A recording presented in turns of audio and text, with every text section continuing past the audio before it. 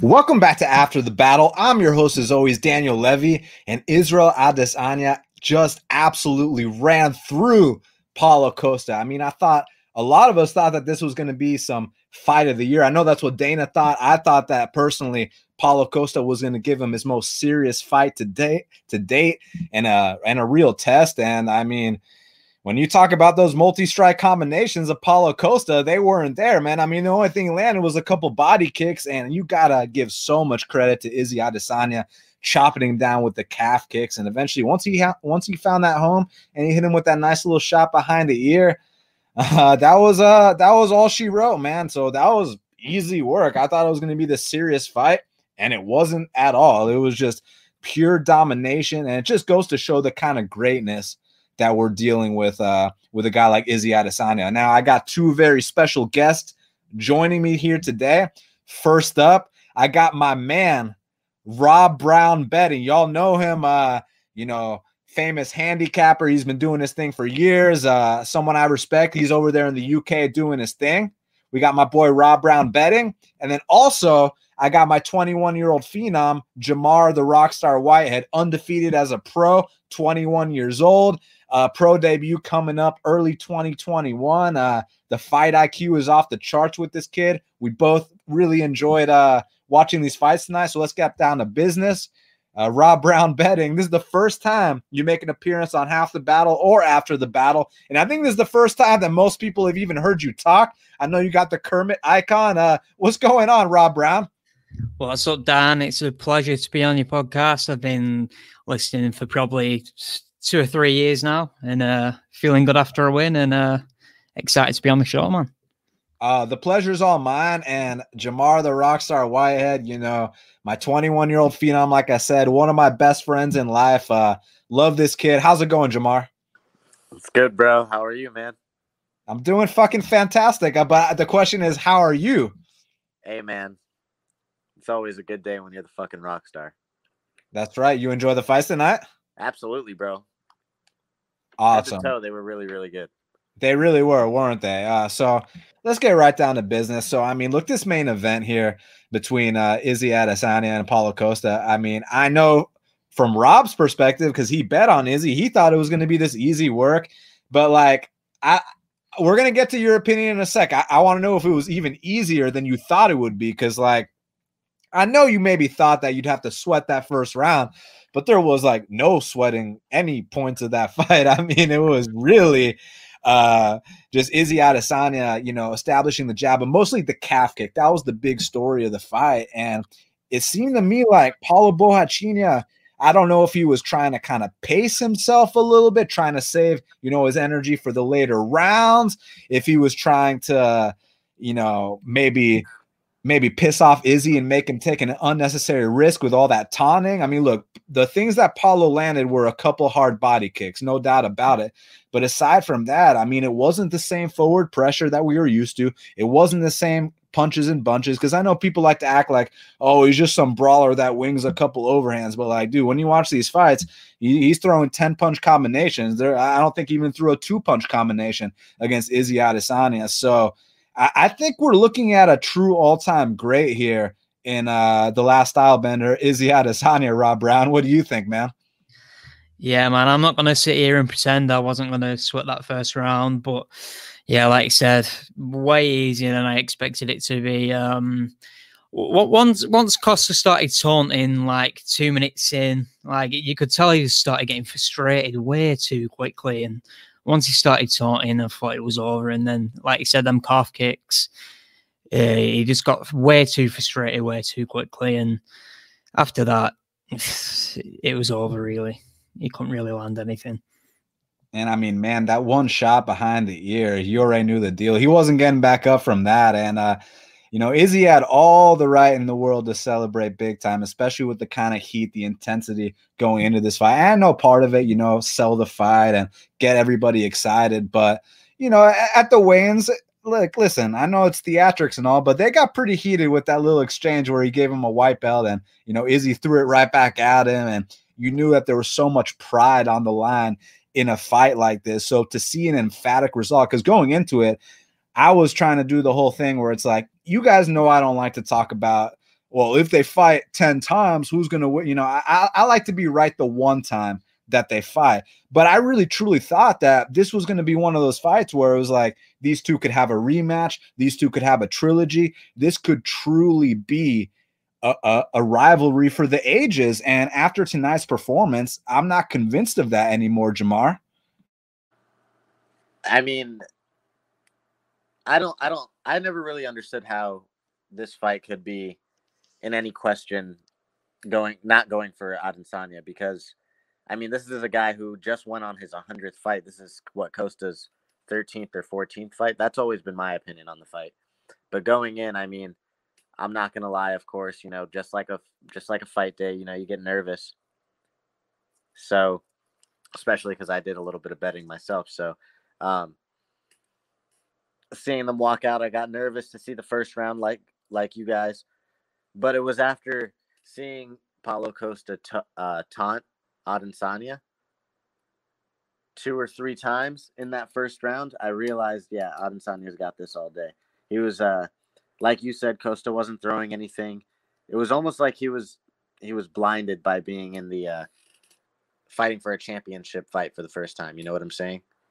Didn't really know what to do, and then you're fighting a guy who's arguably the best in the UFC right now. You know what I'm saying?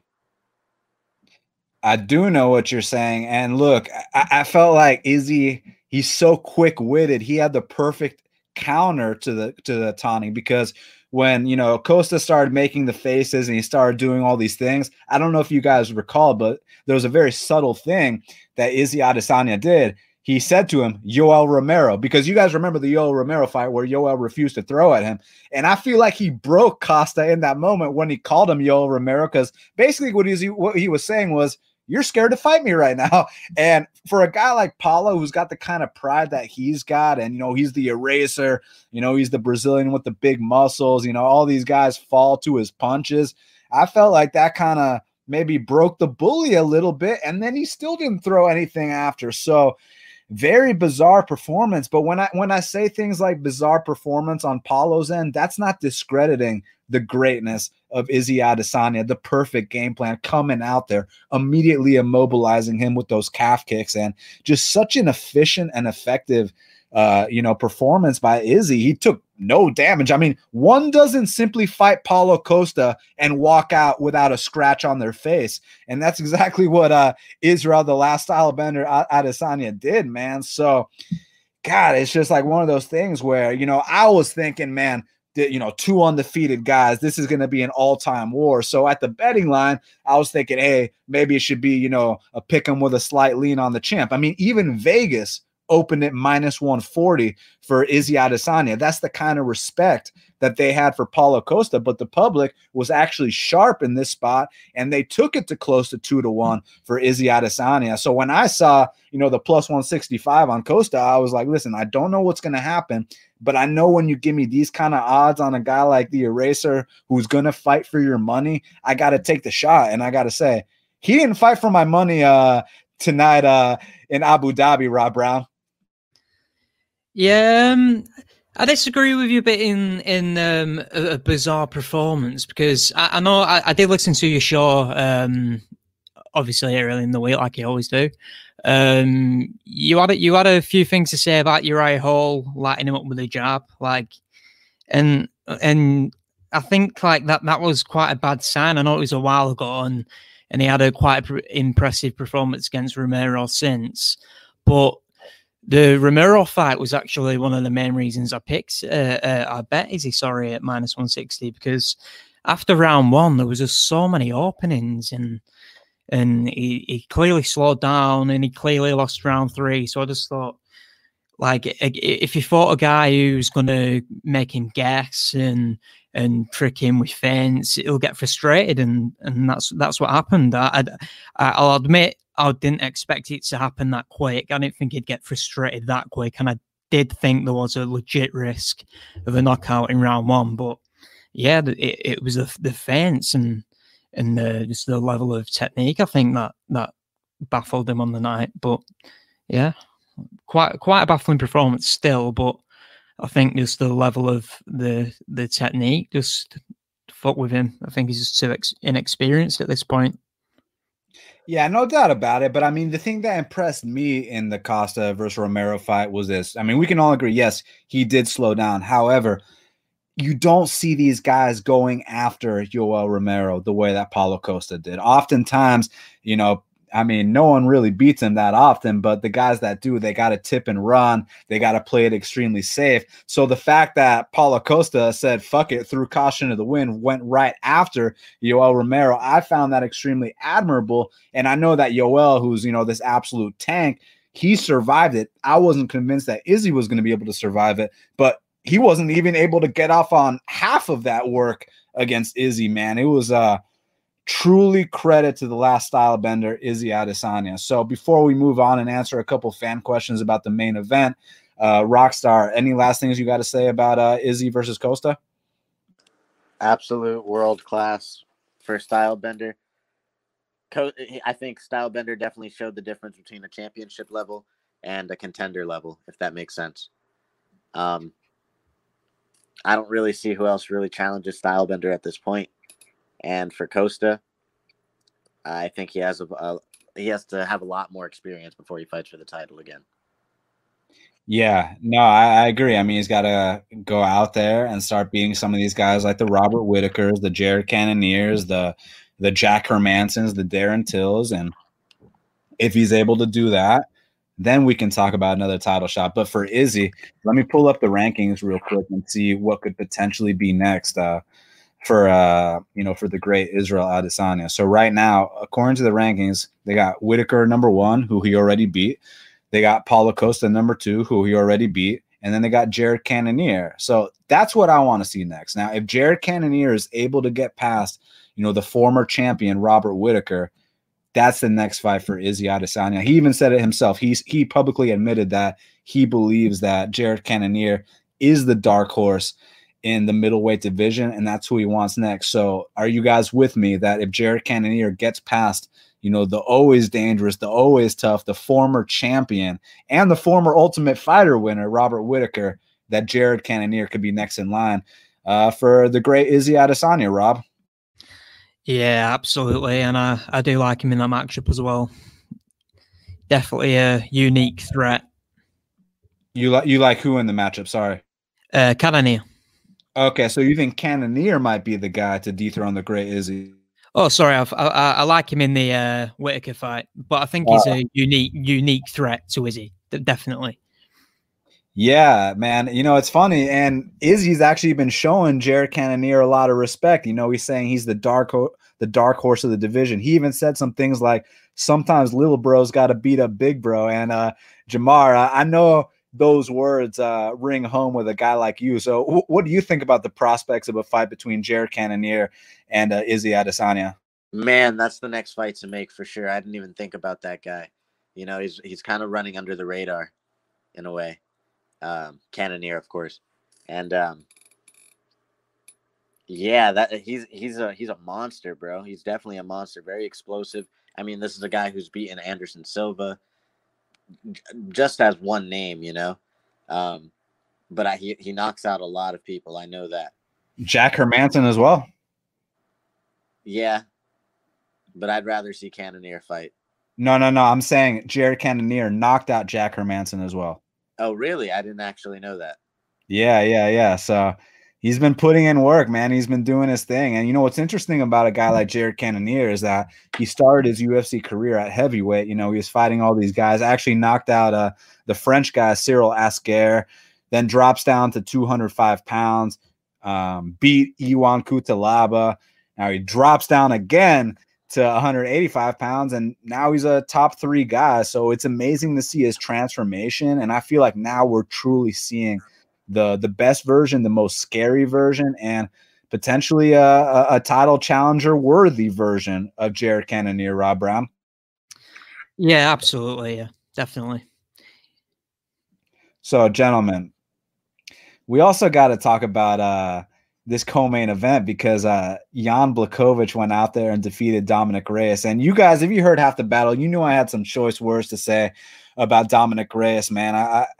man, anytime he opens his mouth, I'm like, it's always face palm. He's the very, very cringe. The guy ain't the brightest. And it's one of those things where after that John Jones fight, it's like, look, he gave John Jones a great fight. No doubt about it. Won the first 2 rounds. But as you guys know, in a 5-round fight, winning the first 2 rounds does not mean you won the next 3 rounds. And I feel like he was hanging on to that, acting like he got robbed. And, then he's underestimating Jan Blachowicz. How could a guy that lost to Pat Cummins beat me in a fight? And I'm not going to sit here and say he didn't show up, because that would be discrediting Jan Blachowicz. But, man, Jan Blachowicz went out there, man. And I love the combinations. He started busting up that body like from the jump. And as you guys know, even back in Jan Blachowicz' UFC debut against Ilir Latifi, where he stopped him with a body kick, it's nice to see him go back to his bread and butter. But now he's mixing up his combinations nicely. It's not just, a bunch of inactivity and then one big body kick. Now he's throwing his punches. He's mixing in his kicks. He's got some takedowns too. But, the legendary Polish power that he always talks about, people used to, or even coming into this fight, people were completely discrediting it because they were saying, oh, he just beat, Corey Anderson and Luke Rockhold, big whoop. Who hasn't knocked those 2 out? But to me, it was more so than that. To me, it's the composure I'm seeing, the maturity, the fact that, sometimes for these guys, they truly have to have a couple fights inside the octagon to truly get their feet wet, to feel like they belong, to feel like they're the man. And I feel like now he's riding on supreme confidence, and he's a UFC world champion. Rockstar. Yeah, man. He looked great tonight. I don't know if you guys saw Reyes' nose. There wasn't much to see left. You know what I'm saying? It was completely shattered. It was, man, crazy to see. And his rib too. I've never seen a bruise like that quick in a fight. You know what I'm saying? I think Jan looked great though, man. For the 205 division, I see his biggest threat being the number 2 ranked guy, Thiago Santos. You know what I'm saying? I think that's the guy, obviously, to fight next. That's a good fight. I think that's a perfect fight to make right now. Hopefully, Thiago Santos is healed up and ready to go. But yeah, Jan looked great tonight. I love the combos. Really clean Dutch combos. You know what I'm saying? Very hook. I don't know how to explain it correctly, but very Dutch combos. It was very clean. It was very, very good to see. What do you mean you don't know how to explain it? You threw hands and you followed up with kicks. When you're turning it all the way over, using the momentum of your shoulders and your hips when you're turning, makes sense. Dutch combos. Yeah. No, it was beautiful. But look, speaking of Thiago Santos, what's interesting is, they might have a little bit of a rivalry because Thiago Santos actually is the last man to beat Jan Blachowicz. He actually beat him by knockout. But right now, Thiago Santos is booked up with Glover Teixeira, and I could totally see the winner of that fight getting a title shot. See, what I think is going to happen right now, boys, is this is going to go back to the golden days of the light heavyweight division. What I mean by that, do you guys remember how the light heavyweight division used to be musical chairs? It went from Chuck to Rampage to Forrest Griffin to Rashad to Machida to Shogun. And then all of a sudden, John Jones, stays the champion for about a decade. And then he finally said, you know what, you guys can have the belt and have fun with it. I've cleared out the division. So now I feel like it's going to go back to that because there's all these different guys that can come out here, win the belt on any given night. You got Jan Blachowicz, who a year ago, if someone would have said he'd be a future champ, people would have laughed in your face. You got Jan Blachowicz, you got Thiago Santos, Glover Teixeira, Alexander Rakic, and then there's some up-and-coming guys that I'm kind of high on too. I think Jamal Hill has a lot of potential. Now, while he's not in the conversation right now, I think down the line he can be. I think he's got that kind of potential. And just looking at the rankings right now, when you talk about the top 5 or the top 6, it's the guys we already mentioned. It's the Reyeses, the Thiago Santos, the Jan Blachowicz, who's the champ right now, the Glover Teixeiras, the Alexander Rakics. And then I think one guy that's flying under the radar is this kid, Yuri Prohaska. So I think there's so many options for the champion, Jan Blachowicz, and I truly believe that they are going to start playing musical chairs at 205, Rob Brown. Yeah, man. So I actually drank the like a lot of people, drank the Dominic Reyes Kool-Aid a bit in this fight. I actually agreed with the odds, thought it was an accurate line because he was obviously really impressive against Jones. And I thought, at least for the first few rounds, Blachowicz had really struggled with the range.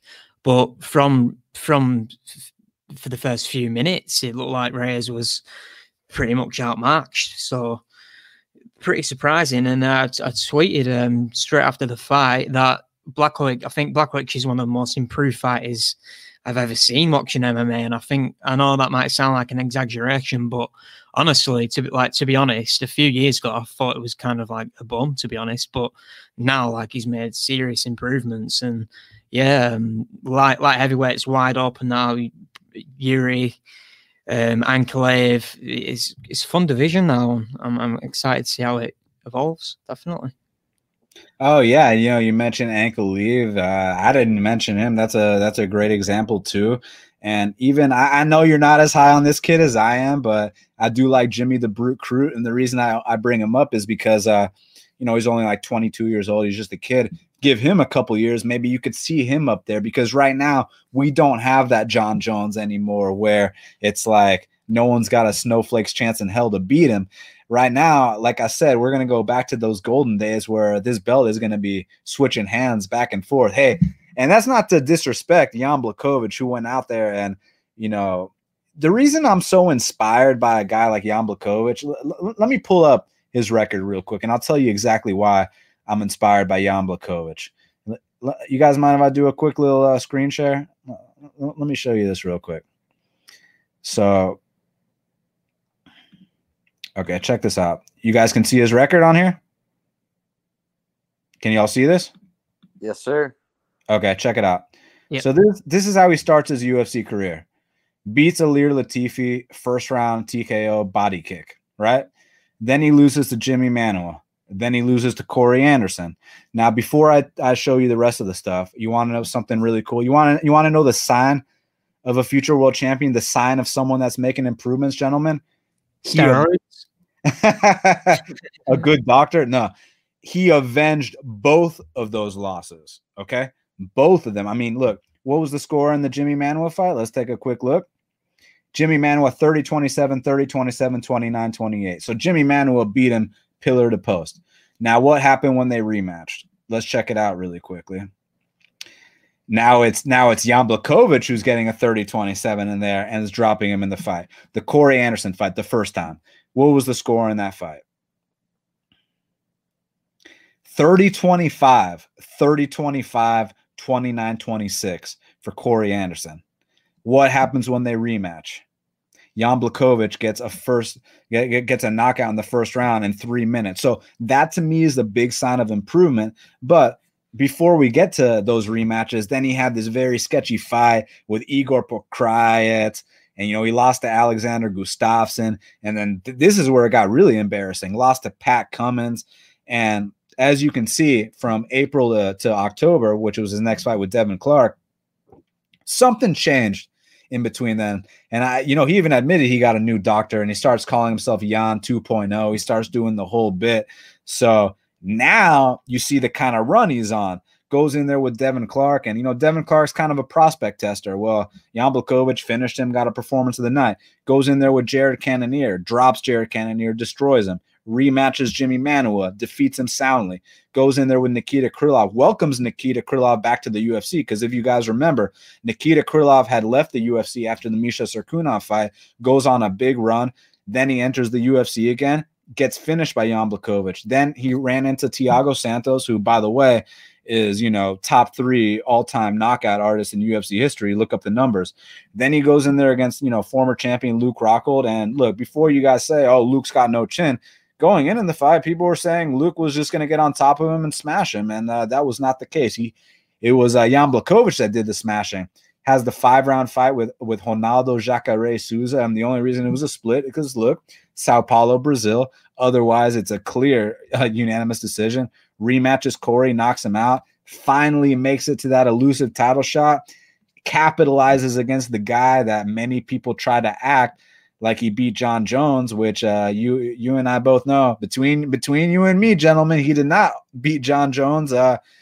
But yeah, man, Jan Blachowicz is the world champion now, so it's a beautiful thing to see. So before we move on and before we start to answer a couple fan questions, if you had to name one person to challenge Jan Blachowicz for his next title shot, who would it be? I'm going to let you each answer that. So, Rob Brown, who is the one guy you want to see Jan Blachowicz fight next for his first title defense?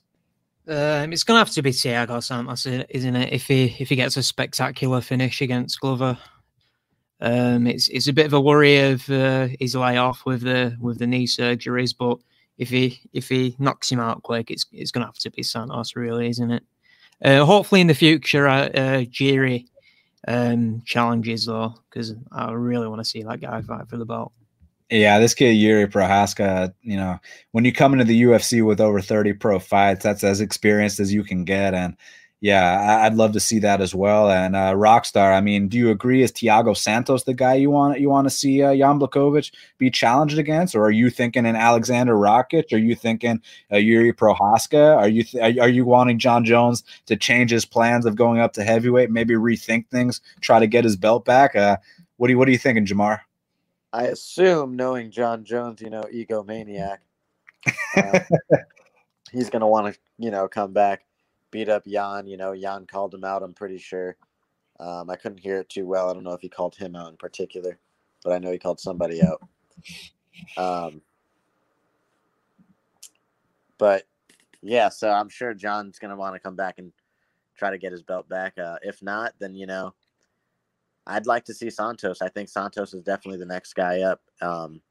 If for some reason, if Glover beats Santos, I don't think Glover really deserves a title shot. I'd like to see Rakic fight before him.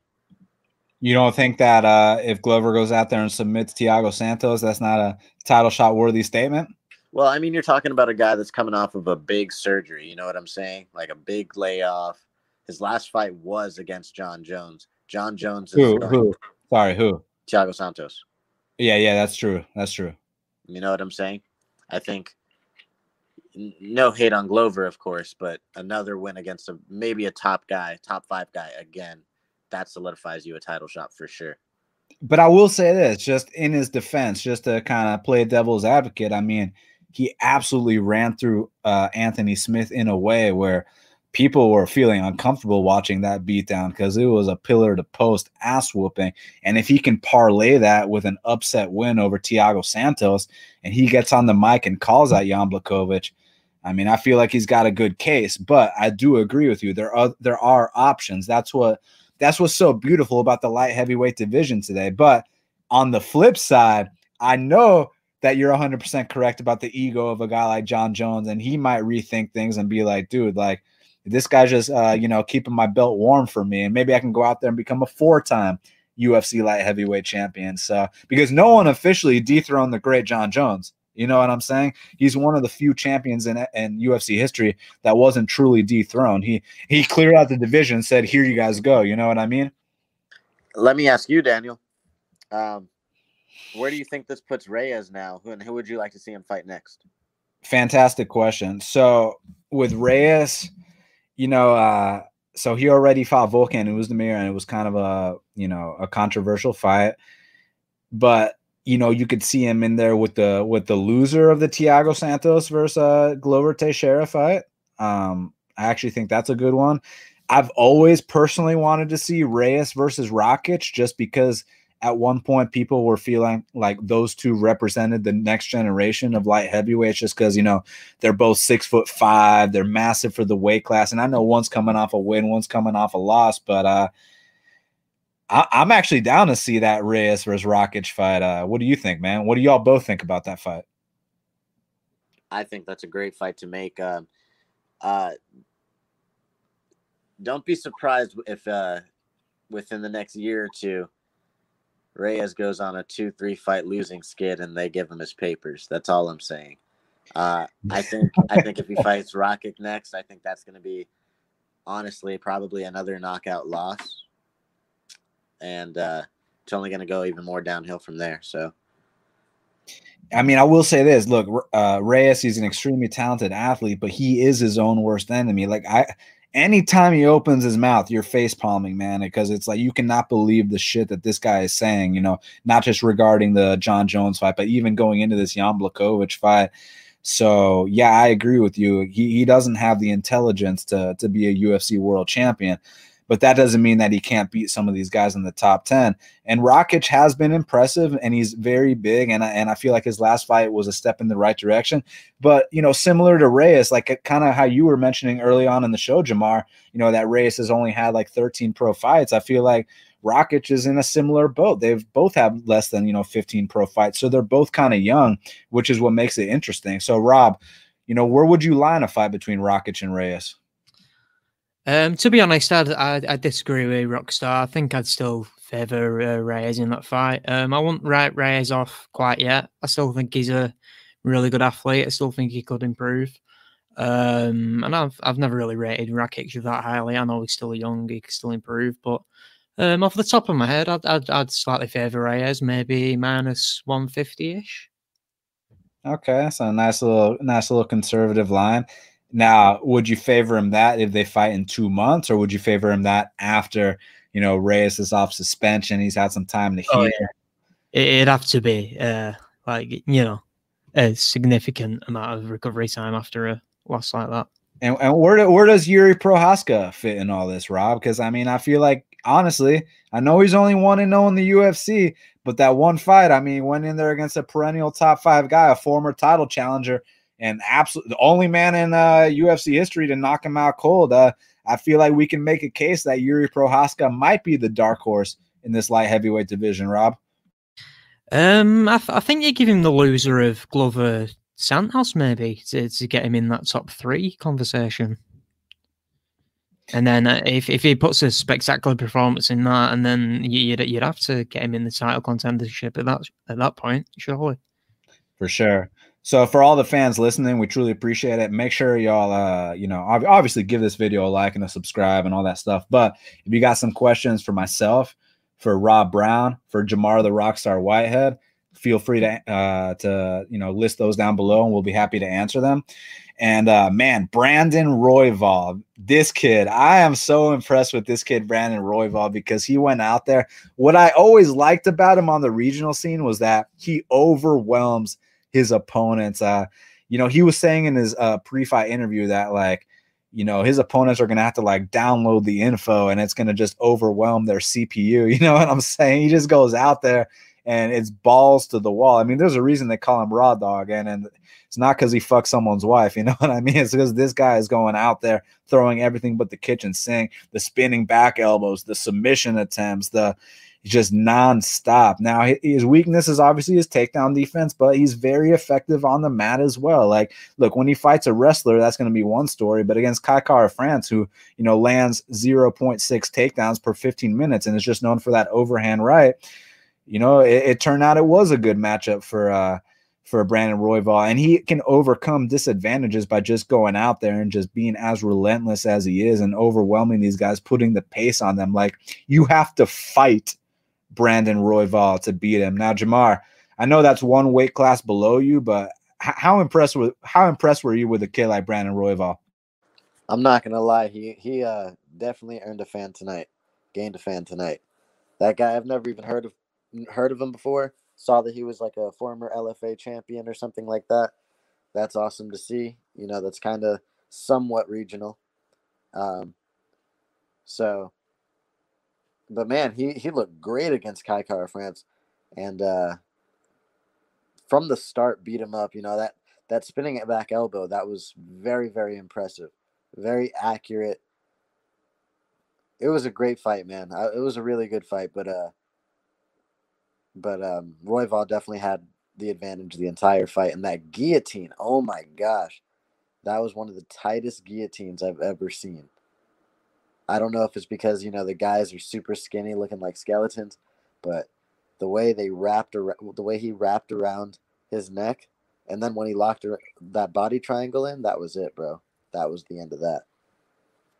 Yeah, no, truly impressive. And I mean, you're talking about a guy in Kai Kara-France who, He's been in there with Raulian Paiva, who's one of my top flyweight prospects, and I personally thought Raulian Paiva won, but still, he got his arm raised.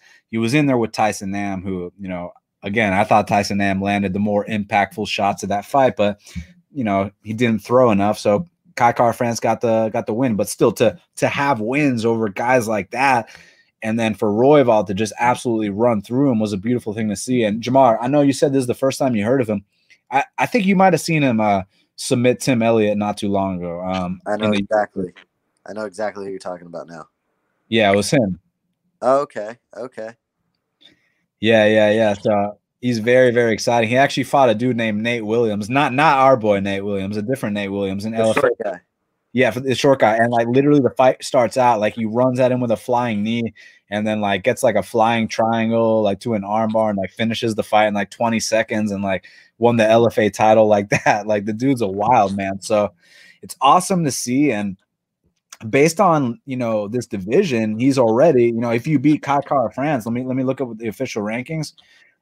You beat a guy like Kai Kara-France who was ranked. Hey Jamar, hit that mute button for me, my man.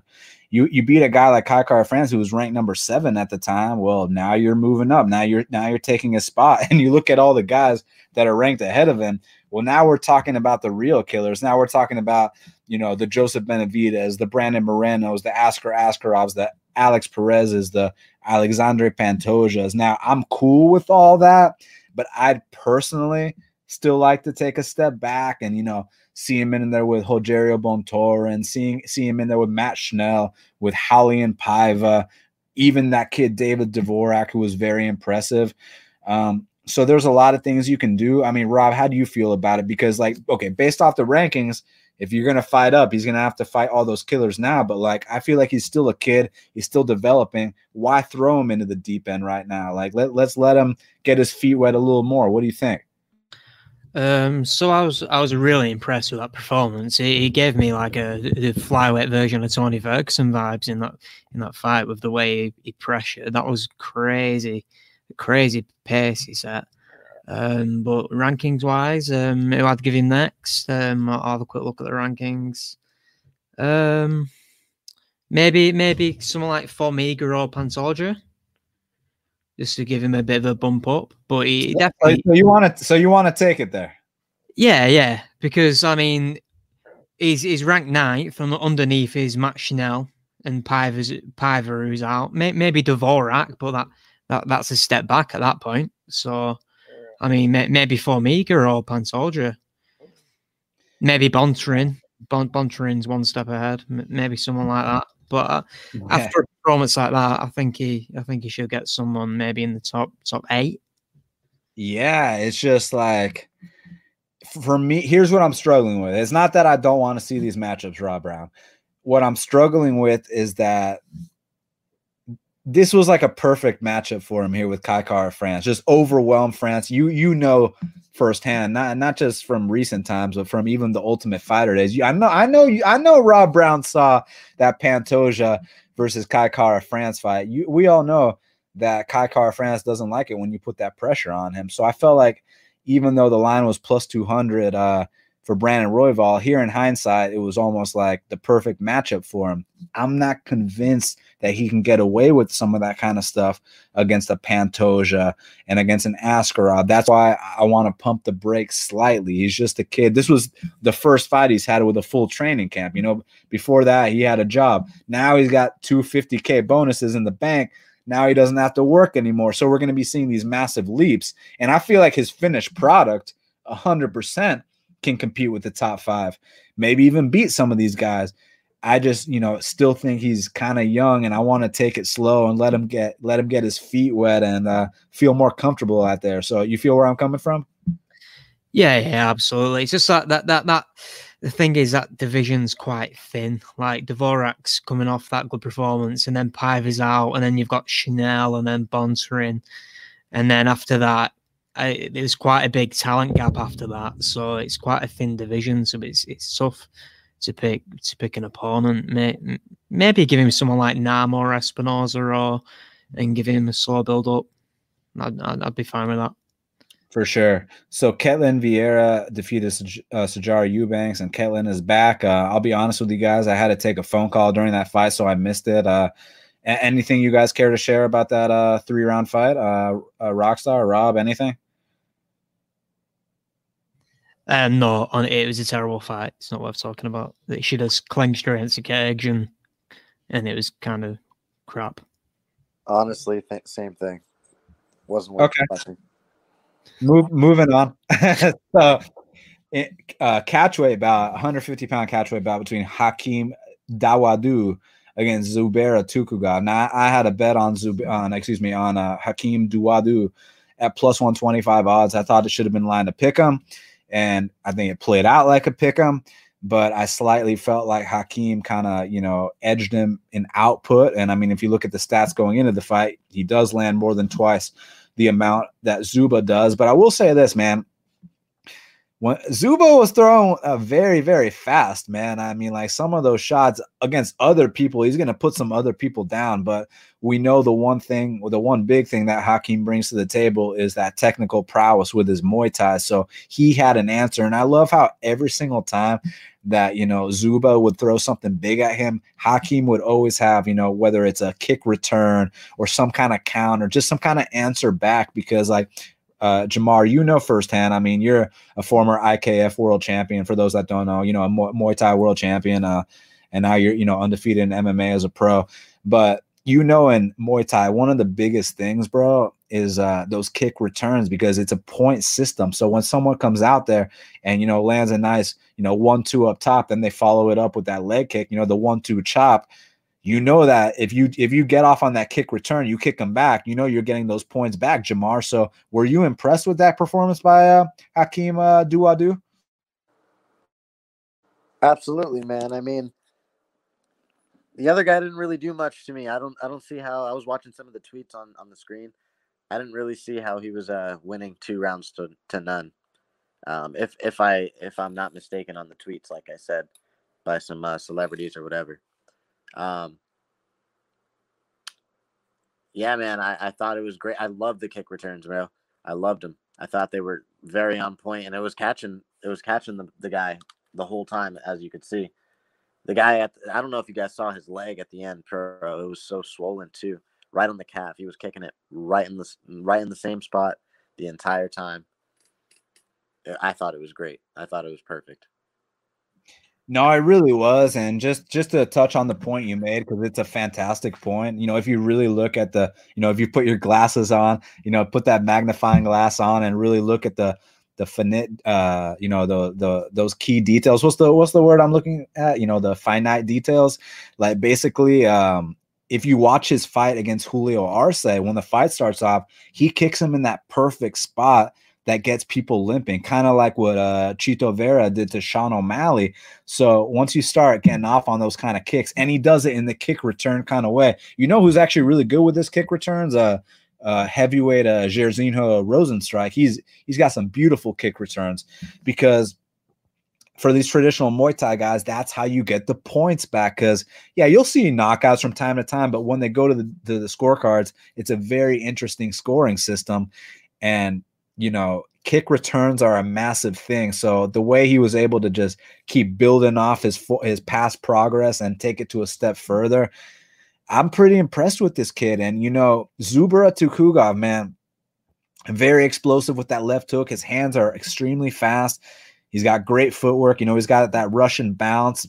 But, man, speaking of Russian bounce, he tried to do the Russian coast in the 3rd round. And I think that's what cost him, man, because I low-key had it 1-1 going into that 3rd round, man. And then I thought that Hakeem Dawodu definitely took over that 3rd round. So I felt like the rightful guy won the fight. And, I'm excited to see what he does next. He's just such a meat and potatoes Muay Thai guy. But you love to see – one thing I was so impressed with, gentlemen, was his immediate separations from the clinch. He's got the urgency to swim for those underhooks and break off right away and get right back to work. So, he's not one of these guys that you pin him up against the fence, then he's going to throw up his hands in the air and be like, ref, he's just trying to hold me. Like, do you guys remember a fight between Krzysztof Jotko and Dave Branch back when Krzysztof Jotko was on his big run? And, you know, it was this close split decision that could have gone either way, but there were some very frustrating things that every time Dave Branch would pin Krzysztof Jotko into the fence, you know, instead of swimming for those underhooks, creating the separation, you know, he'd throw his hands up in the air and, you know, cry to the ref to separate them. Whereas Hakeem Dawodu, man, his instincts for the separation, for the disengagement is absolutely beautiful. And I feel like he's building off his prior success. And I feel like now we're seeing the best version of him because Zubaira Tukugov's no slouch. This is a guy that's been in the UFC for a long time, you know, went to a split decision with Moicano in Brazil and has definitely been putting in work in the UFC. And you know, it's funny. There was a funny narrative going into this fight that guys with you know, last names of, you know, OV is the last two letters of their last name. They're not going to lose decisions in Abu Dhabi. They're automatically going to win decisions in Abu Dhabi, which is total bullshit because the last two times that Zubaira Tukhugov fought in Abu Dhabi went to a draw with Lerone Murphy and then lost to Hakeem Dawodu. But you guys remember my famous quote before you know, Muslim Salikov fought Elijah Zaleski. I said, no guy named Muslim is losing a judge's decision in Abu Dhabi, and that turned out to be the case. But you know, Zubaira's name is not Muslim. But look, all jokes aside, I felt like that was truly a big step in the right direction for Hakeem Dawodu. I'm very happy I cashed that plus 125. And I'm excited to see what he does next. So, Rob, I mean, what do you think about that overall performance? You know, he didn't get clipped with too many big ones. He kept his composure, stayed on his game plan, and got the win. Yeah, man, I was actually impressed with Tukugov's striking earlier. I thought his boxing looked good. His hands looked a lot faster than I thought they would. But then obviously Dawodu started taking over, and then such beautiful work in the last half of the fight. Yeah, very impressive performance. A lot of fun fights for him. And Rockstar, I mean, you know, as a former Muay Thai world champion yourself, were there some things there where you were like, "Oi, boa, iso, ai"? Were you impressed, man? Man, I was with my brother and some of his firefighter buddies, and I was making those exact noises, bro. And they kept on looking at me like I was a weirdo. And I just kept on telling them the same thing every time. You wouldn't understand. You wouldn't get it. You wouldn't get it. Like Joker, you wouldn't get it. You know? Yeah, that's funny as hell. Like he lands a kick return, boy, you know, and the guy's not even Brazilian, but You know? inner jokes, you know, between me and the Rockstar, one of my best friends. So great stuff by Hakeem Dawodu. Then let's talk about Brad Riddell. So this was a fight that, okay, so I picked Brad Riddell to win the fight. I didn't bet Brad Riddell. My bets for the evening were Costa, which lost, and then I took Dawodu and Klein. So I had a winning night, 1-2 underdogs. But the Brad Riddell fight. So I picked Riddell on the show, but like deep in my heart, I was like, he should not be a minus 330 favorite in this spot. Like Leko is being underestimated, and it really did come down to the wire. It was a very close fight. So I still think Brad Riddell is an extremely talented guy. But again, when you talk about these kids with less than 10 pro fights, and I understand he's got the extensive kickboxing background, but MMA is a different sport, man. I mean, and also some of the regional footage from Brad Riddell, I mean, he's out there with these guys wearing rash guards in MMA fights. So, you know, we weren't taking it too seriously. But I'll tell you what, guys, now I'm taking it seriously. And even though the line was extremely wide, and it wasn't a minus 330 type performance, so that might make people pump the brakes on a guy like Brad Riddell, I would actually put the line on the back burner and just look at the fact that he was taking on a guy in Leko da Silva who has had like, 25 pro fights, you know, and is so much more experienced than him. I felt like Leko was being counted out. I almost felt like it was a dog or pass situation. I felt like he was a live dog, but again, credit to Riddell. You see these improvements every single time. And I feel like if you just give him the right fights, let him get that seasoning, maybe not today, maybe not tomorrow, but maybe a year from now, he can be a top 15 guy, Rob Brown. Yeah, I was actually really impressed with Silva in the first round. It's just his pace management, I think, let him down. He looked really physical. He was even out striking Riddell early. He looked really, really good. And then he's tired himself out, started gassing out, and then Riddell started ripping that body, and then it was over from there. But I think Silva's got some, might have some potential if he he fine tunes himself a bit and manages his pace a bit better. But yeah, like you said, Riddell, give him the right fights, give him the fun type of fights. The matchmakers know what to do with Riddell for now, and we'll see a few more fun fights from him, I think. And Rockstar, did you get a chance to see that fight between Riddell and Silva? Yeah, I did. It was a great fight, man. It was a great fight. I had Riddell winning pretty much the whole time, man. I told my brother, man, De Silva's, I could just tell just by the way he was fighting in the first round. He's kind of just like any other Brazilian, man. He's just going to get tired after the first or second round, extremely tired. And then he breaks. And that's exactly what happened. And Riddell capitalized. Have you ever seen a Brazilian with good cardio?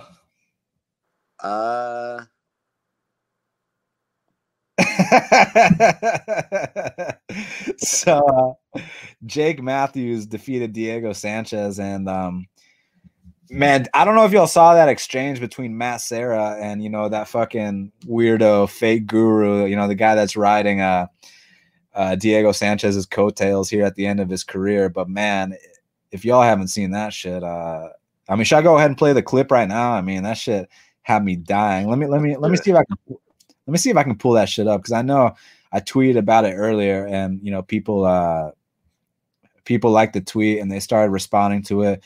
They responded with the clip. So let me go ahead and pull that up. So just give me 1 second, you guys. For those that haven't seen it, because this Josh Fabia guy, man, it's sad to see people trying to take advantage of these fighters at the end of their careers, and that's exactly what happened. So hold on 1 second.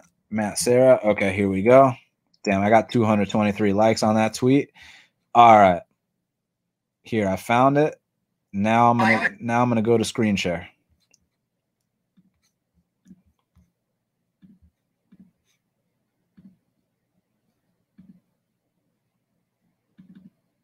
All right, y'all can see? Yep. Sam, I understand. Listen, do me a favor. You don't know what we're talking about right now. I understand. I respect Diego. I don't know you too well. I don't know the point you're trying to say. You're coming after me yet. From what I see with your training, I think it's silly, but I don't give a shit. Okay. All right. You're not my guy. You're not working with my guys. Right. Good luck with Diego. I wish Diego the best. Right. You're with it. So if he wins, I'm sure you're going to get some acknowledgement. Well, I've been training a very long time, and that's not my point. My point is that when I'm being brought up and you don't even want to say my name. I don't do. How about this? Honestly, I don't even know your fucking name. That's my. How about that? One of the many things that I love. So, I mean, I think you'll get the point. This guy, he's just trying to get his name out there, try to get his 15 minutes of fame, try to get his nice little 10% cut. And who knows, with the, not to talk shit about the legend Diego Sanchez, but with the CT, maybe he's getting more than a 10% cut. Maybe he's getting a 25% cut. So it's just really sad to see that kind of shit. But I got to say one thing. I want y'all's opinion on this. Okay, so, and this is something that kind of Diego was talking about. So you guys remember at one point where like Diego was just like getting starched in the first round, like against Joe Lozon, against Matt Brown, against all these guys. And like his last few fights, like against like tough guys like Michael Chiesa, against Michel Pereira, even tonight against Jake Matthews, like I'm gonna be 100 with you guys, just like I always am. Like I was thinking like, Jake Matthews first round knockout. I was thinking Michel Pereira first round knockout. I was thinking, Michael Chiesa gets on top of him and pounds him out. And like, he basically went to decision with 2 out of 3 of them. The other one, he won a DQ. So not to give Mr. Fabia any credit, but like, is it simply a fact where, Diego is just kind of fighting to survive? Should we give some credit to this fucking scam artist? Like, here's just my question, Rob Brown. Why hasn't Diego been getting knocked out in the first round these last few fights? To be fair, though, tonight, Matthews drops him and then stayed in his guard. Like, he should have knocked him out in that third round. You remember he dropped him really bad in that third round and then he stayed in his guard. But, yeah, I don't know. It's just a bizarre situation, isn't it? I mean, he's just running away, keeping his arms stretched out. Like, what's going on? Why is he still fighting? I don't know. It's just bizarre.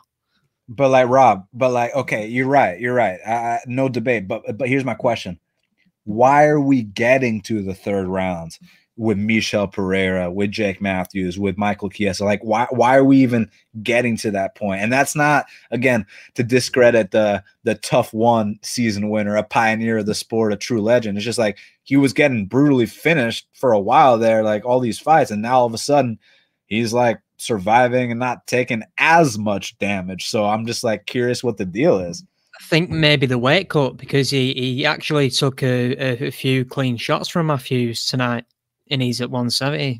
Maybe it's a weight cut, because at 155 he was getting slaps. But Rockstar, he's not running into punches anymore as much. He used to just literally run into punches, and now he's just running away. So is he like evolving while he's declining? Is that what the deal is? Well, it's the best. It's probably the best scenario in his situation. He's evolving to take less damage while still getting the same payday. So more power to him. Yeah, Rockstar, what's your opinion on this? He's evolving spiritually, not very physically, as you can see. He's got the dad bod going on right now. Dude, you know what I gotta say though? Like, even in his interviews, like he's not like slurring as much as he used to and shit. Like, something's changed, and like I'm not sure what it is. Like, look, obviously he's not gonna make no run, and he's not gonna do any shit like that. But like I'm saying, like at one point it was looking so bad to where we were like, "Yo, Diego," but now it's like, not that I have hope for him, but like to me, him getting to the third round with these tough fighters is like a moral victory compared to like, you know, the betting line was minus 750 for Jake Matthews. We all thought, you know, one flying knee from Pereira, the fight's going to be over. We think one back take from Michael Chiesa, the fight's going to be over. So I got to give the guy a lot of credit for surviving, but the night belongs to Jake Matthews, so we can't take away from that. Another solid performance from Matthews. I mean, you know, I don't know what to do with him. Just keep giving him fights. I think that, you know, he's kind of going to stay in about the same spot as he's always been his entire career. So we'll just leave it at that. Now, guys, I'm very, very excited to speak about Ludovic Klein against Shane Young. You know, I bet on Ludovic Klein at plus 110 odds. And the only reason I got underdog money here is because no one knows who the fuck Ludovic Klein is. I mean, he's making his UFC debut. No one's ever heard of him. So I jumped on the tape like last week. And what I saw was like, because initially I wanted to bet Nate Landwehr to beat Shane Young. And the reason why was this. It's a completely different matchup than Ludovic Klein. The reason I wanted to bet Nate Landwehr is because Shane Young has a style where like he eats your best shots, then you start to slow down on him, then he tees off on you, you know, blah, blah, blah. But the thing with Nate Landwehr is he doesn't slow down, right? Like he's a guy that's been 5 rounds in Russia with Russians. So I was thinking that they're going to have, you know, this exciting 3-round brawl. You're giving me plus 150 odds. I'm going to take Nate Landwehr, who's going to be there the entire time. So that's where my head was with that. So then when the fight got canceled, I was really bummed out. But then I looked up Ludovic Klein and I was like, oh, this is not going to be a 3-round brawl. This is going to be a situation where Shane Young, you know, his style to eat these punches and then hope that you get tired so he can tee off on you. You don't eat clean high kicks. One does not simply walk through a clean high kick and the kind of shots that Ludovic Klein throws. So I was thinking this was going to be his first knockout loss, and that it turned out to be the case. So I got plus 110 odds. And again, the only reason I got underdog odds is because UFC debut, no one's ever heard of him. He should have been like a minus 200 favorite. Like, because like now his next fight, he's going to be a big favorite now that people know who he is. But prior to that, he was just some no name, you know, from some random regional scene. But like when you watch the tape, this is one of those spots that, you know what it reminded me of, guys? Back in the day, there was a fight between Paul Felder and Danny Castillo. And I know you guys remember that vicious spinning back fist knockout from Paul Felder against Danny Castillo. Now, Paul Felder was like a plus 150, plus 160 underdog. And the only reason why is because no one knew who the fuck he was, right? Everyone knew Danny Castillo. I mean, it's Danny Castillo, you know, blah, blah, blah. But it just reminded me of one of those spots where like no one knows who the better fighter is. They've never heard of him. So they just ride the name not name value, because not that Shane Young's a big name, but amongst the hardcore fans, we've seen him in the UFC 3 times, so everyone knows who he is. So it's like, oh, Shane Young versus some random newcomer? Yeah, let me take him. Whereas I watched the tape on Klein, I was like, yo, this guy can strike for real. And if Shane Young, you know, he's like kind of a human punching bag, walks forward, eats your shots, you do not walk forward and eat these shots. So I was very, very proud of that underdog play. It came through cashed. Rob, what were your thoughts on that fight between Klein and Young? Yeah, man, that was probably the best bet on the entire card, I'd say. I thought Young would maybe, he had a shot to because he's always been known to have a granite chin. I thought maybe he'd extend the fight, maybe make it dirty, but that was just a beautiful knockout. Klein's a serious striker, and I'm very excited to see who he gets next. Rockstar, do you see my boy Ludovich Klein? Man, with that clean knockout, how could I miss it, bro? Shane Young, yeah, he thought he had it too. It was so funny. Talk to us about it. What do you think, bro? I thought it was well calculated. If I'm being honest, very pinpoint striking. That it was it the uppercut with the head kick? Man, I saw so many fights I don't remember, but this is what I might be getting them mixed up myself, but I know it was like a head kick though, regardless.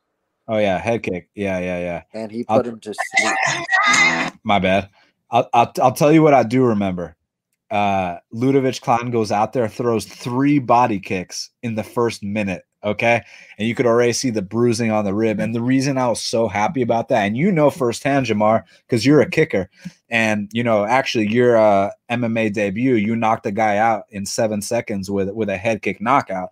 So you know firsthand when you're a kicker and you're trying to set up a high kick, you're not just going to go out there and fucking reveal all your cards and throw that high kick as the first strike and let them know, oh, that's what he's looking for. You're going to go to the body, try to get him to drop those hands, and then go up top. And that's what was beautiful about what Ludovich Klein did. Goes out there, 3 body kicks in the first minute. Because you know those body kicks hurt, and that gets you to drop those hands because you want to block those kicks. And then he was like, oh, so now it's open. Boom, goes upstairs. Couple follow-up shots, fights over shortly after. First man in MMA history to knock out Shane Young. And Shane Young will be back. He's a very tough guy. He's going to have a lot of exciting fights. It's just this was a horrendous matchup for him because, again, like I was telling you guys, Shane Young is a guy that likes to eat your best shot and keep walking forward. And you don't just eat clean head kicks and keep walking forward. So this is one of my favorite bets of the year to get dog odds on a spot like that. And I hope we can keep capitalizing on, you know, many opportunities like that for years to come. So William Knight against Alexa Kmore. Now, I like William Knight. I know he's very green. I know he's got a lot of work to do, but the reason I like him is because when I saw him on Contender Series the first time, he was on there twice. You know, we can sit here, we can talk about his power, we can talk about his physique, we can do the whole bit, but what I'm most impressed about, gentlemen, is the fact that this is a guy that he's not going to quit. This is a guy that's going to be there until the bitter end. And the kind of heart, the kind of resolve that he has, he stays so calm, you know, especially for a guy with less than 10 pro fights. And you start to slow down on a guy like William Knight, you start to give up one dominant position against a guy like William Knight. And I mean, he will tee off on you. He will finish the fight and he'll go out there and win. And that's exactly what he did. And this fight was a lot more smooth sailing than some of his previous fights. So that was a big step in the right direction, especially against an undefeated fighter who was favored to beat him. So I liked it. We gotta take it slow. We got to make sure he takes the right fights. But I feel like if he does that, not saying he's gonna, you know, be a future champ or anything, but I do think that he can stick around in the UFC for a long time and put on some exciting fights. It's just that he needs to take the right fights, keep developing, take it one step at a time. He's only been a pro for less than 2 full years, but I like the kid a lot. He's got the heart, so and the power too. So I'm excited to see what he does. What do you think, Rob? Yeah, like you said, very green, but yeah, he's dangerous. He's just any position you get him in, he's dangerous. He'll put on a few fun fights. At 32 years old, I'm not sure what his ceiling is. I mean, he's very, very open on the feet, But I was actually, like you said, I was impressed with his heart and his resolve. With a physique like that, you expect him to gas in like 2 minutes, but he fights through it, and he got a pretty decent win tonight. Yes, he did. Jamar, did you get to see William Knight? I actually missed that fight. All good. So, did you see any of the earlier fights, like Juan Espino? I did see that one.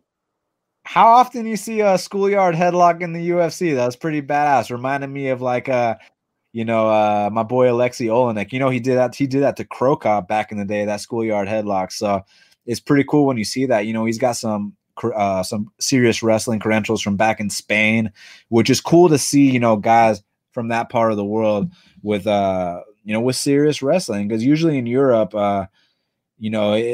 I don't hear about too many guys from Spain with serious wrestling, because there's another fighter from Spain in the UFC, Joel Alvarez, and it's actually the complete opposite. He's more so known for like opportunistic submissions off his back. He's kind of like in the early development stages of kind of like where Cheeto was when he first started his UFC career, but he's got a lot of physical tools. So I think that Joel Alvarez can win some fights down the line. But back to Juan Espino, man, I mean, goes out there, double leg passes, schoolyard headlock. I mean, that was beautiful, wasn't it, Jamar? I thought it was a great performance, bro. I mean, he kind of threw that guy around the ring. You know what I'm saying? Absolutely drowned him in there. You know what I'm saying? Yeah, gave him that tour of the octagon. You know what I mean? Exactly. Hey, go ahead. No, you go ahead. Took him down and got him with the old headlock, you know. The case of Katami, is that what they like to call it? The case of Katami. So, Jamar, let me ask you this. Is that considered a big man move? And the reason I ask that, because look, you're a bantamweight. Have you ever pulled off a schoolyard headlock? And I'm not talking about on the playground back in the day in Florida. I'm talking about on the jiu-jitsu match, on the jiu-jitsu mats. Like, you ever pulled off one like that? Because I feel like it's one that the big guys pull off more than anything. More so than anything, yeah, it's usually the big guys. I pulled it off, I think, one time in my many, many years of training. So, and it was actually kind of sort of recent. And I think it was more so of an angling type of thing than a schoolyard choke. You know what I'm saying? Yeah, but back in Broward, Florida, we were doing it on the reg, right? Every day. So, Rob Brown, I mean, what kind of ceiling you see on this kid Espino? Because look, a lot of people going into this fight were saying shit like, "Oh, he's 40 years old, this and that." And the reason that I didn't put any stock into it, man, is because it's like, look, if he was a bantamweight or a featherweight or a lightweight and he's 40 years old, okay, then it's a different conversation. But I think we all know, if you've been following the sport long enough, that these heavyweights get a second win in their late 30s and their early 40s. So I didn't hold the age against him, Rob. No, and he looks like a serious athlete for his age. I mean, does he look 39? He's pretty damn lean for a legit heavyweight. He's huge as well. And I could see him getting a couple of rank wins.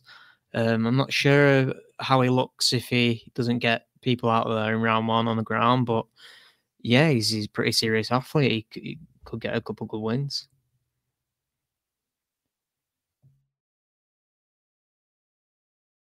Yeah, no doubt about it. So now, before we get out of here, we got to answer some questions. So let's see what the fans got for us. Okay, so just give me 1 sec, and I'm gonna pull up these questions. So, okay. So John McDonald says, I wonder who Hamza Himayev is fighting. So word on the street is they're trying to set up this Wonder Boy fight for him. But I heard Wonder Boy is trying to pull the old I've never heard of him card, you know? So either that means he wants no part of it, or either that means put a couple extra zeros on that paycheck and I'll take the fight type thing. So, because he's trying to be like, oh, I want guys ranked ahead of me like Leon Edwards and Jorge Masvidal. But it's one of those things where if they you know, they can either, you know, not threaten him, but kind of like be like, well, if you don't take this fight, you're gonna have to sit out for 6 months to a year. They can go that direction. There's a lot of negotiation tactics they can do. They can force him to take the fight. There's a lot of things they can do. But right now, Steven is using the negotiation power of the whole I've never heard of him. He's ranked below me. What does this do for my career? Shit. But there's still but this is just negotiation. So there's a chance he still takes the fight. So they're trying to get the Stephen Thompson fight done. I also think they might try to get the Leon Edwards fight done. But if they get the Stephen Thompson fight done, Jamar, I know you've been telling me the last few days that you like this kid Khamzat Chimaev a lot. What do you think about him versus Stephen Wonderboy Thompson? Man, I'm such a big fan of Thompson too. I mean, how could I not be? You know, the whole point fighting style. It's very similar to mine. It's very high fight IQ. But Chimaev is something else, man. He's definitely the now of the UFC. I feel it. Like, I'm hopping on the hype train right now, man. His power, his boxing seems pretty crisp. He's training with the right guys, you know. I think in that matchup, he's not an idiot either, man. He's going to go in there. He's going to do what he has to do. Unlike Costa in the Israel Adesanya fight, he's going to take him down, drown him. Then if it goes back to the feet, maybe next round. Now Thompson's all tired. Boom. He's going to get I think Chimaev wins, man. I think he could finish Thompson. But if Thompson's listening, hey, still fuck with you, man. Rob Brown, what's the opinion? I don't know. We've not seen him face adversity. We've not seen enough for me yet to be confident against someone like Wonderboy. Like, what if he struggles with a range in the first couple of minutes and takes a few big shots? I don't know. I need to see more. I need to see more. I mean, I need to see more too, but the thing is, based off what you have seen, because look, this is the example I like to use. Okay, yeah, I understand he only fought Rice McKee and John Phillips and, you know, Gerald, who's tough, but like the strike counts is like 88-2. Like it's not like he's edging a split against these guys. He's absolutely running through them. So we can make the same argument, you know, because I remember back in the day when John Jones fought Shogun. It's like, well, Shogun, he beat Rampage. He fucking, you know, won the Pride title, won the UFC title. He's beat Machida, did all these fucking things. What the hell has John Jones done? Oh, he beat Stephan Bonner and Ryan Bader. But like, sometimes that shit doesn't matter because one day these guys do rise to the occasion. So it's like, do you think, based off what you've seen, that Khamzat's able to rise to the occasion against a guy like Stephen Wonderboy Thompson? Rob Brown. Well, Ian Heinisch knocks GM3 out. I'm on the train, but I'm not totally 100% full steam ahead yet. Like, I need to just see a bit more. But I'm hoping he rises to the occasion. I'm hoping he becomes a big star. But I do need to see more. I can always pick you up at the next station stop, Rob. I got you, because I'm ahead of the train right now, man. If he finishes Wonderboy, I'll be the driver. You know, Wonderboy lost to Woodley twice, right? Touche. So real quick, Rockstar, I know you're gonna like this question. Do you guys think John Jones or Khamzat is more dangerous for Mr. Israel Adesanya? Well, are we talking prime John Jones? No, right now, 2020. Man. All right, so now I'm going to say I need to see a little bit more, man. I'm going to need to see a little bit more from Khamzat. Based on what I've seen, though, oh, man, that's a hard one. That's a really hard one.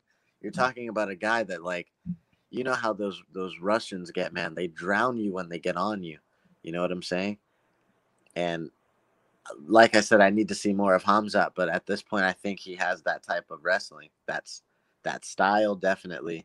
But that pressure, who knows? I have to see him against maybe a little bit higher level of an opponent. You know what I'm saying? At 185, too, we're talking about. we're talking if we're talking about 185, I think Khamzat's more of a threat. Obviously, he's more of a threat to Israel. Just because John Jones at 185, let's be serious, that ain't happening. Now, if we're talking 205, it's a different story. You know what I'm saying? I guess we're all just talking about weight classes at this point. Fair enough. I personally got to roll with the GOAT, John Jones, but that's no disrespect to Khamzat because I think he's got a very bright future. Cameron Williams says, thank you so much for your predictions. Almost $1,200 up on a $13 bet. Damn, bro, what was that $13 bet? I'm happy to hear we came through for you, man. That's fucking badass. Alonzo says Jan Blachowicz has one of the best resumes in the UFC. Latifi, Cannonier, Krylov, Rockhold, Jacare, Corey, Reyes. Yes, he is a total beast. Mikhail Bridges says he wants Reyes versus Yuri Prohaska. I'm down with it. Say less, my friend. JJ says he wants Reyes versus Smith. My boy Johnny Walker called out Smith, so he's got dibs right now. But the reason he wants Reyes versus Smith is because he wants to get Reyes back on track. I feel you, and he would definitely get back on track against Anthony Smith. I think we can all agree on that.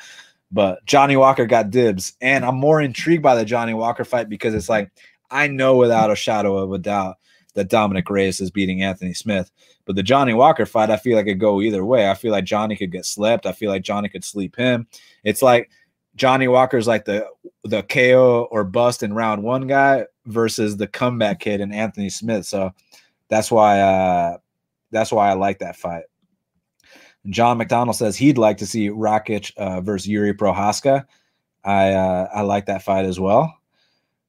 Okay, here's a good question. Chris Hames wants to know, what is Brandon Royval's ceiling? Now, Jamar, you're a bantamweight. He's a flyweight, but you never know. I mean, the kid's big for flyweight. One day he could be in your division too. But what do you think the ceiling is on a kid like that? I think, honestly, let's just start off on a smaller platform. I think this guy could be the flyweight champion based on what I saw him do tonight. I mean, what poses more of a threat to the current champion at flyweight right now? It's that pressure, the same pressure he brings on. Who's going to back down first? That's what it comes down to, you know? So I think he definitely could win that flyweight championship. And I think he can hold it down for quite a bit too. You know what I'm saying? With that being said, if he went to bantamweight, now we're talking a different ball game now. We're talking a completely different ball game. This guy's he's too skinny to be at 135, bro. Way too frail. You know what I'm saying? And even if he put on weight or whatever, got ready for 135, still he's not. I don't see him being big enough, if that makes sense. I know he's 5'9", he's a tall guy, but his body frame, skinny. It's just skinny, bro. It's just skinny. Yeah. No discrediting though. But look, when you say future champ, I mean, you know, Davison Dice Dugea, I mean, the guy hits like a fucking lightweight. So, you know, I think he needs a couple more fights before we talk like that. But do you think his finished product can compete with God of War Figueiredo? Well, let me just say, I don't think he should be getting a title shot right now. Of course. Yeah, agreed.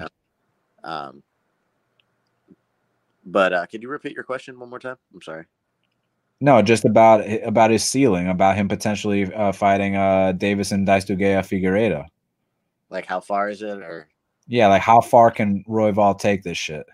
I think he could take it, definitely. What is he now ranked? He's not in the top 5, but almost, right? Yeah, like 7 or 6. Okay, yeah. I think he's about, like, I'd say 3 fights away from a title shot.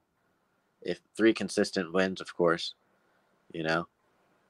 I think a good. I don't know the flyweights like that too much, of course, but I think one person he should definitely fight, maybe as a title eliminator, air quotes, because you know if Benavidez wins this, he ain't fighting Figueiredo again. Not because the UFC won't give it to him. He's got PTSD at this point. So yeah. No, I feel you. Hey, Rob, what's Royval's ceiling in your eyes? Right now, it depends on the matchup. Like in the top 5 guys who can hit hard, he's going to struggle with. He's too defensively open to strikes. Like if he tunes up his defense and he gets a bit more defensively responsible with that pressure and that size and that pace, I think he can make waves. But right now, like I think a guy like someone like Moreno or someone that can box him up and land clean on his chin, I think he'll struggle with. So I think he's got some steps to go yet, but he's got potential. Martial arts fan says Royval got caught. He needs to work on his defense. I mean, let me say this. What's Kai Kara-France known for? He's known for that big overhand right. So, I mean, Kai Kara-France landing an overhand right in a fight, I don't think it's that big of a deal. To me, if anything, Royval ate it. But, yeah, the thing is, when you have such a wild style, there's risk and reward. I mean, you're going to leave these openings. So, does he need to tighten things up? Yeah, but that might also take away from, the wild, aggressive, and unpredictable style that he brings to the table. So it's kind of a double-edged sword. Jamar, where do you stand on this? I mean, you know what I'm saying? What? I missed what you said. Dang. Hold on. All right, can you hear me now? Yes, sir. Sorry, man. I mean, yeah, he has one of those styles, man, where he presses forward so much. You're familiar with this guy, Warren Thompson, all sword, no shield, right? This guy has a similar style to that, but a lot more accurate. You know what I'm saying? So his shots count. Does that make sense? By the way, Jamar is referring to a former K1 striker, Warren Thompson, who's actually a heavyweight. But what he's saying is a killer be killed type guy. Basically, yes. But the thing is, it's like, I don't know if I want to say Royval's killer be killed. Like, when I think of killer be killed, I think of like, do you guys remember like Thiago Silva? Like, you know what I mean? Where it's like, either he's gonna knock you out or he's gonna get knocked out. Whereas like Royval's out here like trying like kind of low percentage shit, but he's making it high percentage. Like, dude, you saw him fucking go for a omoplata and a gogoplata in this fight, and then finish with a guillotine. Like that's what we're dealing with. And he landed a spinning back elbow. Like, that's what we're dealing with this kid in Royval. So I feel like it's kind of a different style than the killer be killed. It's more of like, it's almost like a Yair Rodriguez at flyweight type thing, more to me. You feel me? He takes a lot of risks on like moves that not a lot of people are willing to go for, if that makes sense. But it pays off. Exactly. High risk, high reward. You know what I'm saying? No guts, no glory. So, Robbie Brown, what do you think, man? Sorry, about Royval? Yeah, about just his like, high risk type style. Yeah, I think at flyweight he's got more margin for error, hasn't he? So he can take more risk at flyweight. It depends on who he's fighting. Like, if he's fighting someone like Figueiredo, he can't fight like that. That's the only thing. But against certain guys, he's going to break a lot of guys with a pace and style like that. But it's just Davison. I don't see anyone beating Davison. That's the only thing. He's too powerful at that weight. So Dane says, no talk of Glover, 4-fight win streak, just demolished Anthony Smith. I know he's fighting Santos, but I believe if he wins that fight, he should be next contender for the title. We did talk about Glover, but I think you might have asked this question before we talked about Glover, but all of us respect Glover so much. And I'll tell you right now, he goes out there and he finishes Thiago Maeda Santos, and he is right up there in the conversation. No questions asked. So definitely a good question, Dane. All right, let's see what else y'all got for me. John McDonald says he wants to see a matchup between Brandon Royval and Tyson Nam. See, that's interesting, because what I like about that is that Royval might actually have to be a little bit more careful, because you know how dangerous and vicious the counters are of a guy like Tyson Nam. So while Royval is going to be, outlanding and outscoring the entire fight, there just might be that one point where he's susceptible to that big counter shot. And when Tyson Nam gets you, he gets you. So I mean, Rob Brown, do you like a matchup like that? Yeah, that's actually a really good shout. I actually really like that fight. Good star dynamic. Rockstar? I agree. I think that's a good fight to make right now. Yep. Carlos says Jan Blachowicz is definitely the deserved champ. I agree. Mikhail says Hakeem the Dagestani hunter Dawodu.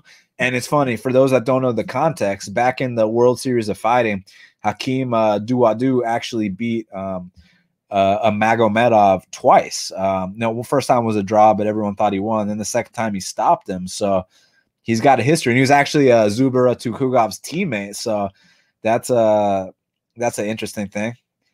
John says Tukhugov stopped fighting in the third. You know, it's not that he stopped fighting. He did something that we like to refer to as the Russian coast. They feel like they can't lose decisions no matter what they do for some reason. They got so much pride. So it's an interesting thing.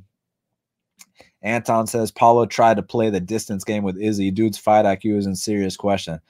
And tonight's performance was in serious question, but I just don't want to discredit Izzy, how amazing he went out there and just made that look easy. Like, I mean, I know Rob wasn't surprised, but I was surprised. Like, I'm not surprised Izzy won. That's not, a surprise to me. I'm just surprised at how easily he handled it. Didn't take like I said earlier in the show, one doesn't simply fight Paulo Boachinia and walk out without a scratch on your face. So just speaks volumes to the greatness of Izzy Adesanya, and the kid's going places, you know what I mean? So I'm excited about that.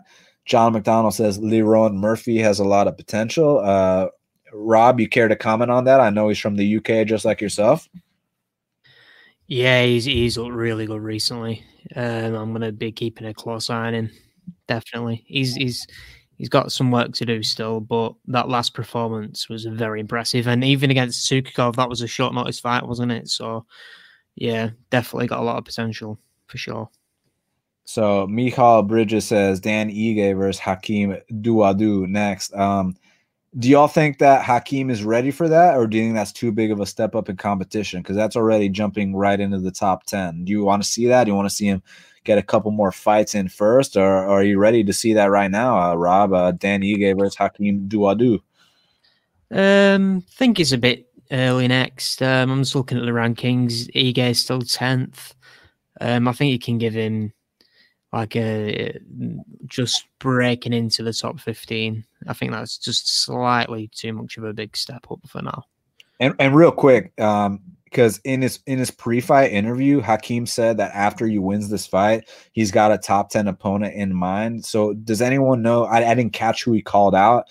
Does anybody know who he called out for that top 10 opponent? If you do, just let me know in the comments, and then we can discuss that fight. But yeah, I think it's an interesting one. I mean, Jamar, you got any opinion on Dan Ige versus Hakeem Dawodu? I think it's a tad bit too early. Maybe one or two more fights for Hakeem, and then we could talk about Dan Ige. Carlos says, "Fuck yeah, Rockstar, Brazos, all do that." I don't know what he's talking about, but he's giving you props. So shout out to yeah, bro. Hey, Rockstar shit, man. I don't know what you're talking about, but fuck it. JJ says Diego said he's got a 4-fight contract. It is irresponsible to give him 3 more. A 4-fight contract. Was this the first fight on his 4-fight contract, or was this the last one? I mean, we don't know what the deal is, but listen, I mean, use him to build up our up-and-coming prospects. You know what I'm saying? That's how this game works. You know how the fight game works. This shit is brutal as hell, and sometimes these guys don't know when to say when, especially when you got that fucking fake guru weirdo following you around everywhere. So you already know what the deal is. All right, guys, we're almost done. Just a couple more fan questions to get out the way, and then we truly appreciate everybody joining us here. My boy Carlos said Klein is good. Klein is good, man. That's why I was really happy that I got in on that before everyone noticed, and at dog odds, the line flipped for a reason. So yeah, I like that kid a lot. Just that style matchup was perfect for him. Martial arts fan agrees that Klein is pretty good. Ludovic Klein, I like him. JJ was what was Kamer's game plan? I mean, it's not really about what his game plan was. It's just that he got out-muscled, out-willed, just got beat by a superior athlete. I think it was pretty questionable. I don't think there were any adjustments he could have made to win that fight. He was just simply outgunned bell to bell. So it was really one of those cases. Okay, JJ says Diego Sanchez versus Robbie Lawler. How's that sound and who wins? I'd probably lean Robbie Lawler. Because like Neil Magny, like I know he made him look horrendous, but like Neil Magny, has got like an 80-inch reach and like was mixing in wrestling, and Diego Sanchez is going to run around all over the place. So I would favor Robbie.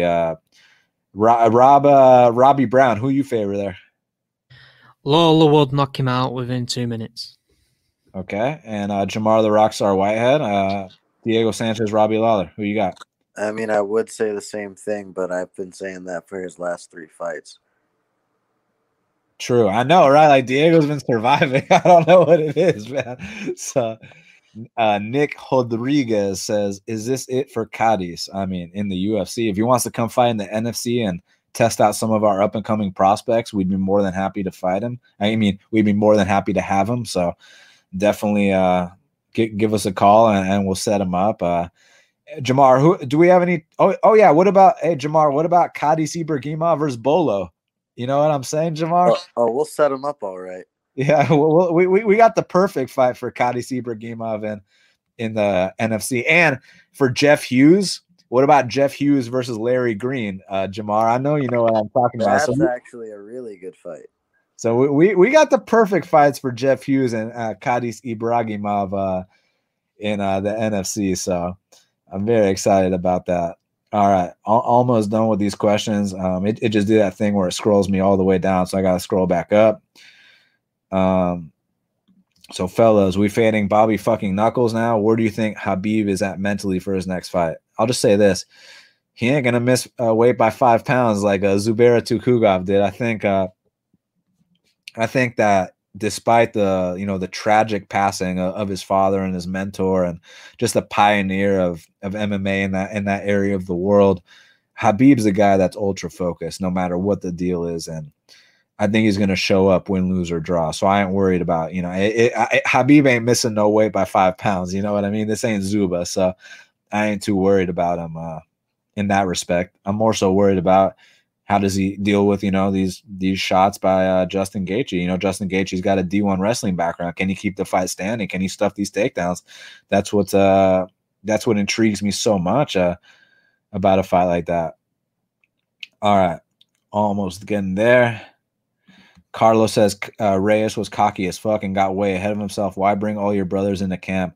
They're going to tell you what you want to hear, not what you need to hear. So I agree with the first part. I slightly disagree with the second part. I agree. Yeah, he was overly arrogant, still talking about how he got robbed, still talking about how, laughing off the Blachowicz fight. But sometimes you need the people close to you because, the people close to you aren't always going to be yes, man. Sometimes the people close to you are going to tell you like what you need to hear when everyone else is kissing your ass. Like I know like my boy Jamar the Rockstar Whitehead, the first fighter I've ever managed, one thing, yeah, like we are like, he is one of my closest friends, but one thing he can rely on with me is that I'm not going to bullshit him. I'm not going to kiss his ass. I'm going to tell him exactly what the deal is. That's why he knows that he can rely on a guy like me. So I'm hoping in Reyes's case, that's the same thing, that they're just going to be straightforward with him.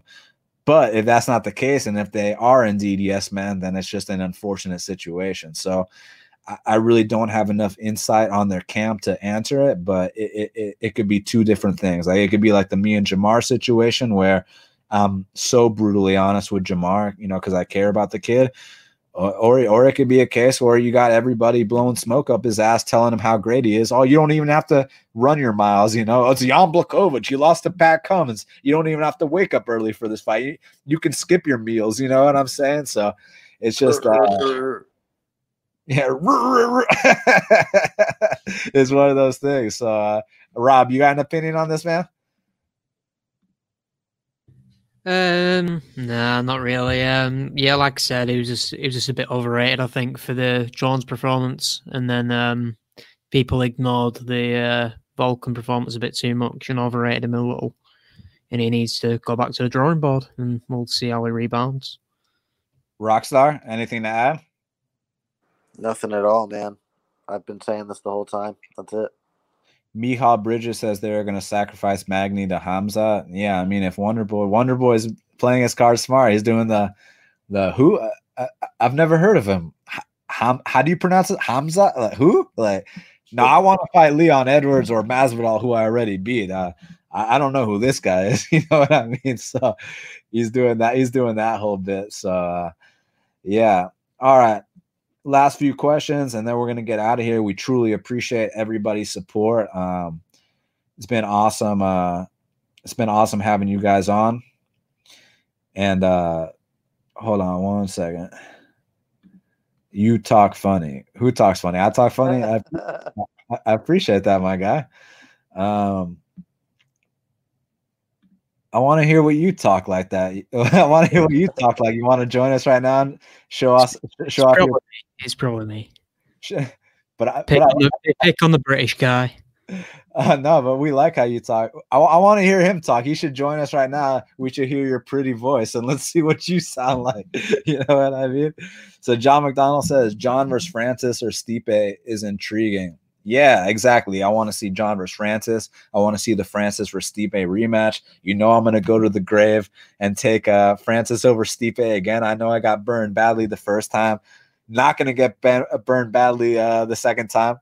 Knock on wood. So we'll see. We'll see exactly what the fuck happens when they rematch down the line. So I'm excited. My boy says Robbie Brown sounds like he's smoking that gas. Well, I mean, I hope he's smoking that gas, because if he's smoking anything less than that gas, then we're gonna have to ask him to leave, because over here it's exotic or nothing. You know what I mean? So I know my boy Rockstar agrees with that too. Ain't that right? Hey, by the way, if y'all never heard the 420 edition of Half the Battle, me and my boy Jamar the Rockstar Whitehead not only talked about our favorite strains, but we talked about our favorite fights to watch while using our favorite strains. So y'all got to check that out. Just go back to the 420 edition of Half the Battle. Very, very good episode. It's one of those timeless episodes of Half the Battle. So you'll definitely have to check that out. All right, guys. Well, I think that's about to cover it. So we truly, truly appreciate everybody's support. I want to thank today's guest, Rob Brown Betting, for the first time. My boy Rob from the UK on here. You know, there's a guy that's had my back for a long time. I've had your back for a long time. I don't give a fuck what no one says about my boy, because I know what kind of dude he is, and he is a real dude. So much love to my boy Rob. Jamar the Rockstar Whitehead, you know, one of my best friends, the first fighter I've ever managed, first fighter I've ever sponsored. And we're not going to talk about our jiu-jitsu sessions quite yet. We'll keep that between us. But no, these are my homies. So Rob Brown, any message for the fans before we get out of here? Yeah, man, pleasure to be on. It's nearly 9 a.m. where I am right now, but these are the sacrifices we make. It was an honor to be on. I've been a fan of you for a long, long time. We've talked for a long time. And yeah, thanks, guys. And pleasure to meet you as well, Rockstar. Cheers, guys. Pleasure to meet you, brother. Jamar the Rockstar Whitehead, my boy, 21 years old, killing it, making that pro debut soon, living life like a champion. Man, what's next for you, my guy? And anything else you want to tell the fans? Every day we're getting better, 1% better every single day, brother. Working on a championship mindset. That's right. What would Peter Yan do? So you know what I'm saying? Exactly. And real quick, you want to plug your social media for the fans? You guys can follow me at the Rockstar MMA on Instagram and Twitter. It'd be pretty easy to find me. I have the best header on Twitter, and my Instagram's pretty lit too. Yeah, man. Check me out. Message me, guys. Like my stuff. Do all that. I'm pretty interactive, so just hit me up anytime. Absolutely. Well, thank you very much to both my guests, Rob Brown Betting. Check him out. The UK's #1 MMA handicapper, Jamar the Rockstar Whitehead, the Southeast #1 bantamweight, and just wait till he goes pro. Big things coming soon. You guys know me, Daniel Levy, host of Half the Battle, owner of Best Fight Picks, NFC commentator, blah, blah, blah, all the other shit I do. Follow me at Best Fight Picks. What's up? I have one more thing to say before What's I up? head out. What's up? Shout out Best Fight Management too, man. Hey, Making the dream come true, man. you know, they don't know shit about Best Fight Management, but just keep your eyes peeled because we're doing big things over here, discovering great talent, giving these guys the right fights, bringing them up the right way, and we'll be seeing him in the UFC very, very soon. So I'm very excited about that. Just keep living life like a champion. Hashtag what would Peter Yan do? So very excited. Thank you guys very much for joining me. Shout out to Izzy Adesanya and Jan Blachowicz and Ludovic Klein and Hakeem Dawodu and everybody else on the card, man. We truly love the sport. We truly love our fans. Thank you guys so much again. Make sure you follow me at Best Fight Picks. Subscribe to Half the Battle on iTunes, SoundCloud, YouTube, Stitcher, Spotify, all the places where we are available. We will be back next week to break down the next card. We truly appreciate it. You can tail my plays at bestfightpicks.com. And until the next time, let's cash these bets.